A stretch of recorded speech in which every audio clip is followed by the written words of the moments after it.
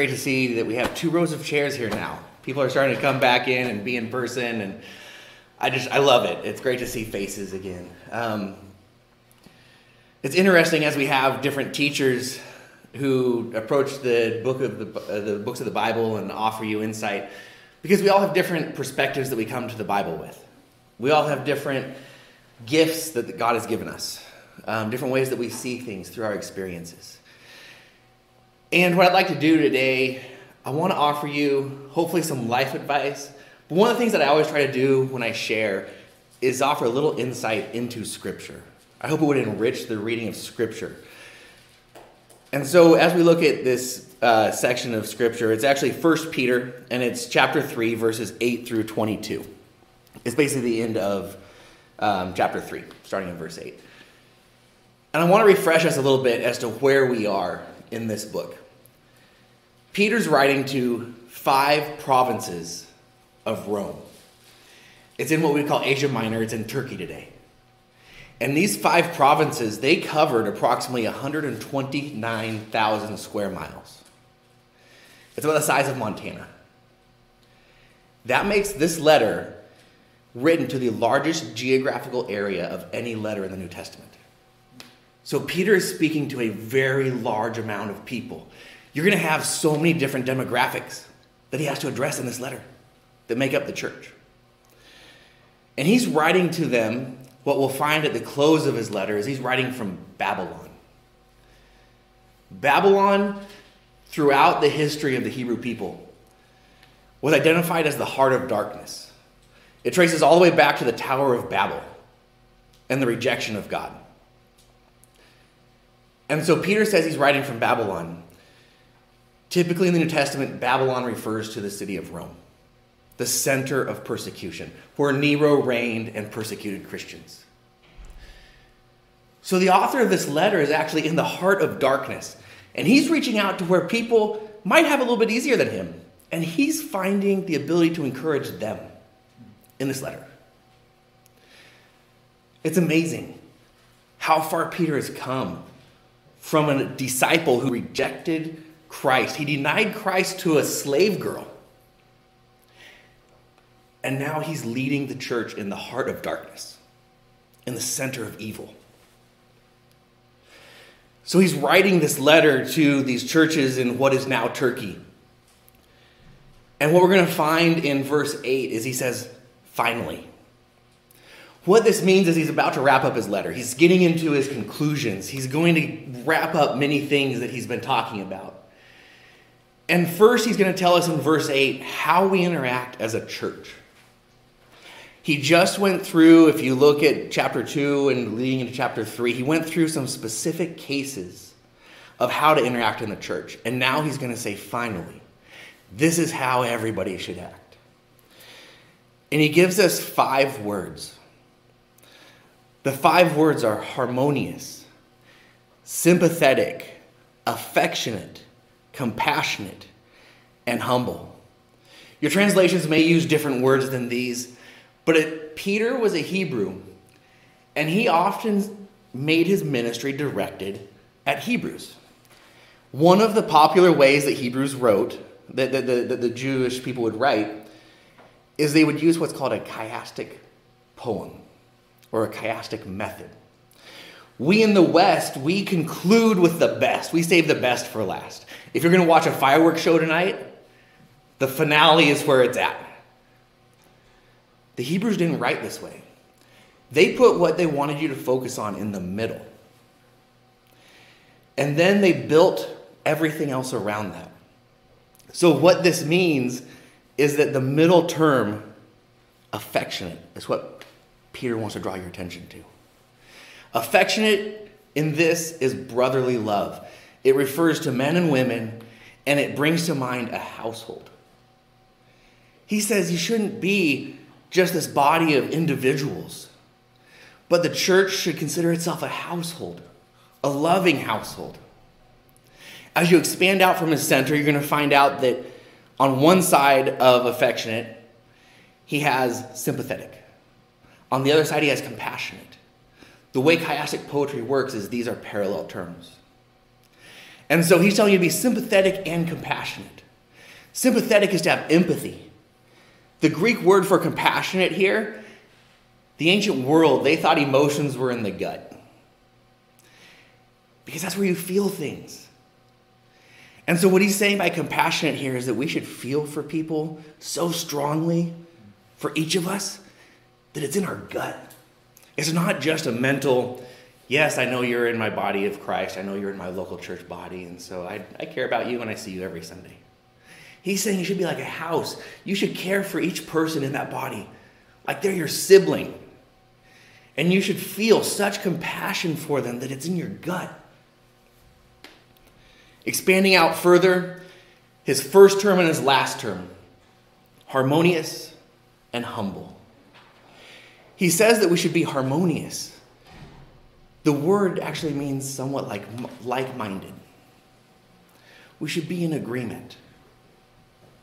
He is writing to the largest geographical area of any New Testament letter. Huge differences in demographics that you're going to have attending the church. How do these people become harmonious? How do you get people to be like-minded? That's a dilemma in our country today. Look at Christianity. In my opinion, one of the first things you do is you center them on the person of Christ. If you put Christ before politics, Christ before opinions, you are centered on a person, and you can begin there. But I think Paul's last word that parallels harmonious also gives us an answer, and it's humble. The term humility here actually means to serve one another. It doesn't mean some serve the leader, some serve someone else. It means you serve each other. And so I'm making myself subservient to you, Paul. And at the same time, you're making yourself subservient to me. And we're both humbling ourselves to each other. And it's a cycle that you get into that I believe creates harmony. Because you're not putting yourself over another. So this first verse opens with how to live in the church. And the center of how to live in the church is that word affectionate. You live as if you're a family. You live as if you're siblings. Everything I have is yours. Everything you have is everyone else's. It's a family who shares. Now, as Peter continues, he moves on. And he's going to say, how do we now live in life in general? And this is verse 9. And he says, in life, you do not return evil for evil. The Greek word for evil here is kakos. What it means is to disregard, to hold little respect. Now, Peter's writing to an honor-shame culture. And in an honor-shame culture, there was only so much honor to go around. There was not unlimited honor. You were always trying to gain more honor from someone else by shaming them so you gained honor. If you had an interaction where then you were shamed, someone took your honor, and you need to go get more honor. There's a limited amount of honor out there. And so if someone disrespected you, if someone had no respect for you, they shamed you. Peter's saying, don't shame them back. Don't fight back. He goes on to say this as he expands on what evil for evil means in this. He says insult for insult.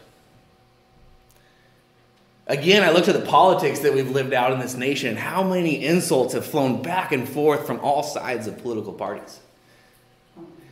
He doesn't mean you can't stick up for yourself. He means you don't look at someone as less valuable than you. You don't lack respect for who that person is, even if they disrespect you.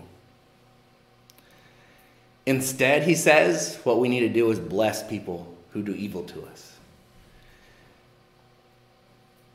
It doesn't mean we bless them with money, we bless them with our time. This word bless actually means we want the blessing of God on their lives.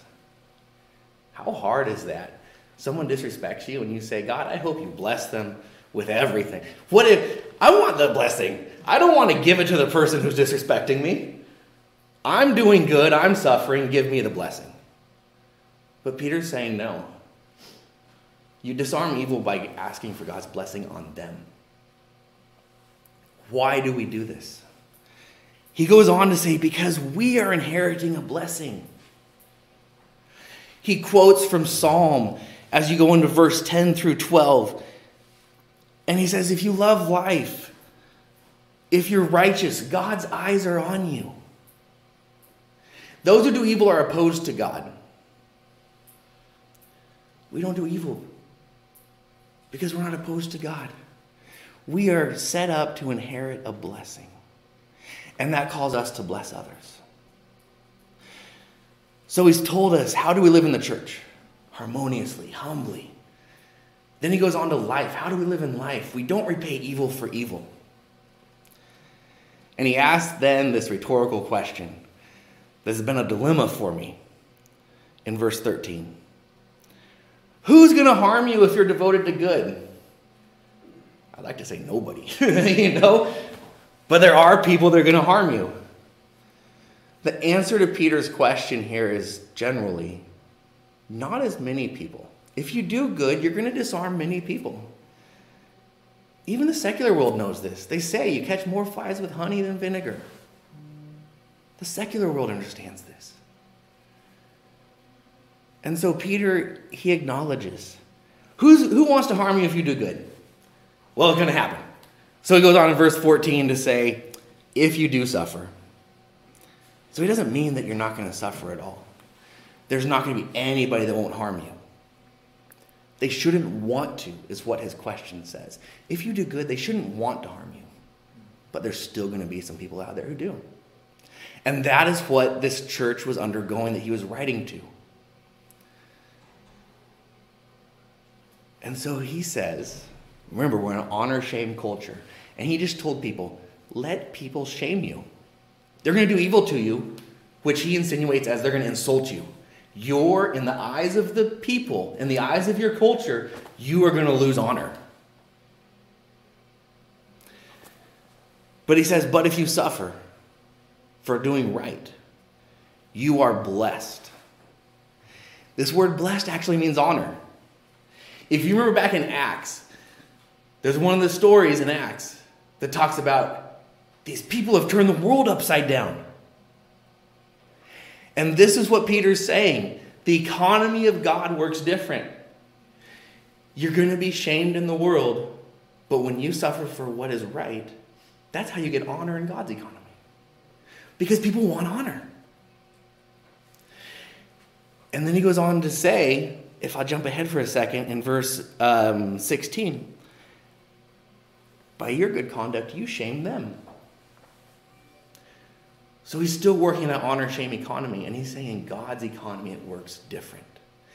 In an honor-shame culture, there's always a fight for honor. Always. And he says it works different in God's economy. But he tells us in verse 14, do not be terrified of them, those who persecute you, or be shaken. Easier said than done. But he gives an answer. How do I do that? In verse 15, he says, you set Christ apart as Lord in your hearts. When you make Christ Lord, it refocuses your attention. And it puts you into this economy that he's talking about. You can suffer and you get honor. And he tells us then what we should be ready to do in suffering. Guide others. When people see us suffering and they see us gaining honor, they're going to ask, how do you do this? What is this hope that you have? What is this that you have in you that you're not like the world, fighting everyone? And he says, be ready to guide them. Give them an answer. Bring them to what you have.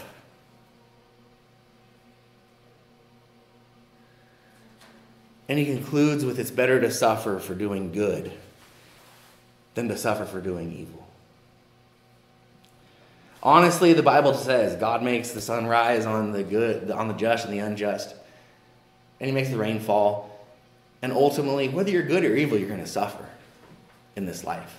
This life simply has suffering. But you may as well suffer for doing good then, right? If you're going to suffer regardless, Let's do good and let's gain honor in the economy that matters. God's economy. And he explains why it's better to suffer for doing good. It's because that's the example that our hero set for us. He starts in verse 18. Because Christ suffered for our sins. Christ was the most just person, and he suffered for the unjust. I'm here saying, this person's not treating me right. They're acting unjustly. Why should I suffer? Can't I respond to them? And he's saying Christ didn't. He's saying Christ suffered for the unjust. And it brings us to God because Christ suffered for us. If we then suffer, he just said, people are going to ask, what is this hope? You can then bring them to God. Part of how he closes is motivation. Because this is easy to read, but it's hard to live out. With the church, we can see it's so hard to be harmonious and loving. With life, it is hard not to return evil for evil, insult for insult. With suffering, it is hard to just take it. And he encourages you that this is how you can do it. Christ has won a victory. Here's where I want to give you a little insight into the Greek really quick. I hope this might enlighten some scripture for you. He says Christ was put to death in the flesh, but he's made alive in the Spirit. The Spirit is likely the Holy Spirit is what he's speaking of. In the Holy Spirit, he then goes and preaches to the spirits in prison. There's been a lot of debate as to who these spirits are, what these spirits are. If you do some research, the only way that these spirits in prison is used is to refer to the fallen angels who rebelled against God. The Jewish people understood these angels to be the most powerful enemy of God. And Peter is saying, Christ was victorious, and he went to God's most powerful enemy who are locked up, and he said, I'm the most powerful cosmic being there is.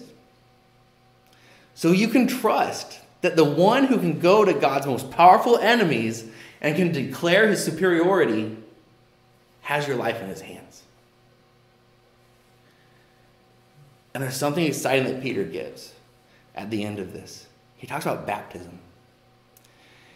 And he relates baptism back to the time where the Bible talks about fallen angels. Noah and his family were saved through a symbolic baptism, the flood. He then says, we can join in Christ's victory. In the time of Noah, evil was defeated, and Noah came out on top. Christ has now come out on top for us, and we can recognize that through baptism. We like to join into so many, I'll call them rituals in society. Today, it's the ritual of fireworks and barbecues. Birthdays, it's the ritual of cakes. We have these things that we like to do to celebrate the New Year's Day. We love to celebrate on New Year's Eve into New Year's Day. Christmas, all these things we like to do. It's motivating. It's motivating to go join a New Year's party and usher in a new year. We've made it. Baptism is that for the Christian. You get to do something like a New Year's Eve party. You get to do something like the 4th of July fireworks. You get to do something that is motivating, and you enter into the greatest victory in the history. We like other things, and often the church argues about, do we need baptism? Does baptism actually save us? What do we do with baptism? I'd like to say in our lives we do so many other rituals. We go in for promotion ceremonies at work. We do so many ceremonies. Why would a believer not want to do a ceremony celebrating the greatest victory in history? And entering in and recognizing, I am part of Christ's victory that reverses the economy and brings me honor when I suffer. I want to wrap this up. I didn't want to go too long. I know last weekend was hot. Maybe nobody got out too much. And so we want to make up for it this weekend. We have barbecues, we have fireworks. So what I'd like to do is just recap with this. Peter is closing with a general idea of how should I live. And he's saying with the church, you live by loving those around you. People sitting in the pew next to you, your family. With life, you live by blessing others. And in suffering, you live by guiding others because you always have an answer ready for why you have hope. It isn't easy. It's a battle. But he goes on to say Christ has won the war. The most powerful enemies of God are in prison, and Christ has such authority that he already went to them and said, I am the king, I have been made Lord, and I sit at the right hand of God.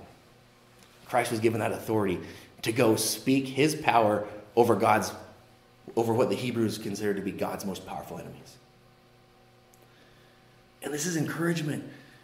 Peter's saying, this is how you do it. Christ has already won the battle. He's already reversed the economy. So what I call you today is the church in general.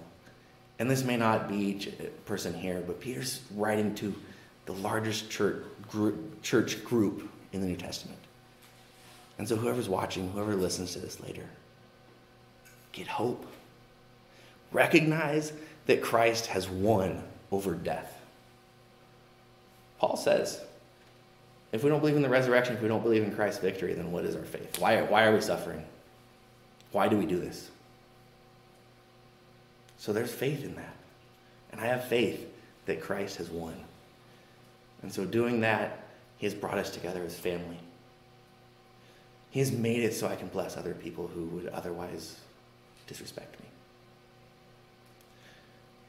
And he's made it so that I can suffer, knowing that my suffering may lead other people to God, and it brings me honor. I hope you guys have a great 4th of July. I hope you guys go out and celebrate, enjoy this cooler weather than last weekend. And I just pray that the church in this nation can recognize what Peter here is writing. Amen. I'm going to bring Nels back up. Why don't you stand with me, church? And one of the things I love about being a part of our church is that I get to receive, and I get to receive from someone like Jason. And that was probably one of the best sermons I've heard on that passage of Scripture my whole life. That was really, really good. So I want to take a pause here because it was that impactful to me. That verse, I think it was verse 15, to revere Christ as Lord. That's like the how on this passage becomes real in your life. You're not going to be able to live out that passage today or tomorrow, but little by little over your life, more and more, I believe that. And so I want to just take a pause here and give an opportunity for some repentance. What a hard year you've been through.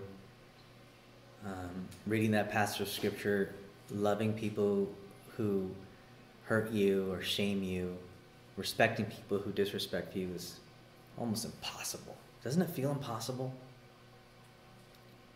But the work of God is to do the impossible and to transform your heart. And I just want to ask you to take a moment, and if you're listening to this later on the podcast, even now, take a moment wherever you're at. And just to make Jesus the Lord of your heart again. To revere him as the Lord. Not being right as the Lord. Not having comfort in a life without suffering as the Lord. Not people who like you. Not the affirmation of everybody on your Facebook friends or whatever. But him as the Lord. Would you just take a pause for everyone in this community again? I don't care how long you've been following Jesus. Just revere him as Lord again. Suffering and adversity isn't really a gift from God that he allows it. It's a gift because it allows us to see that which is actually Lord of our lives. And then to be able to come to him with this knowledge, this awareness, I'll use that word, the awareness to then come to him and to ask him for healing and help. And so wherever you're at and whatever's been going on in your life, would you just take a moment to just make him the Lord again, to revere him as the Lord, the most powerful, the most supreme. Not any influence, not any other fear, not any other person, not any other system, not any other economy or the way of this world, not even shame and honor culture, that he would be the Lord today in your life. Father, as a community, we just come to you, Lord, and we repent of all these other things you've showed us that have taken that secret place, that most special place, that highest place in our hearts. And we say today, Lord, we turn and we want you to revere you as Lord. Jesus, be our King again. Be the King of our hearts again today. And Lord, as we reemerge into this world and go back to work in person maybe, or go back to activities, or go back to being together with people, or go back to restaurants, or go back to church, Lord, we don't want to be the same. We don't want to fear the shame of this world. We don't want to fear rejection, Lord. We want to do what's right in your eyes, and your eyes alone. We want to welcome suffering because we do right for you, no matter the cost or the price that we will pay. Remind us as a community, it's exhausting, God, to do the right thing. It really is. It seems so hard. But Lord, we know that our path is surrender, and that's where our strength comes from, is surrender. And so as the community of faith, as your people, we surrender. And we open the door for your strength to do the impossible in our lives. To be harmonious, to be humble, to be affectionate, to love each other, Lord. So we just bring this to you, Lord, and we say yes, and we believe, and we look forward in hope to healing that happens and that you offer in our hearts today. In Jesus' name, amen.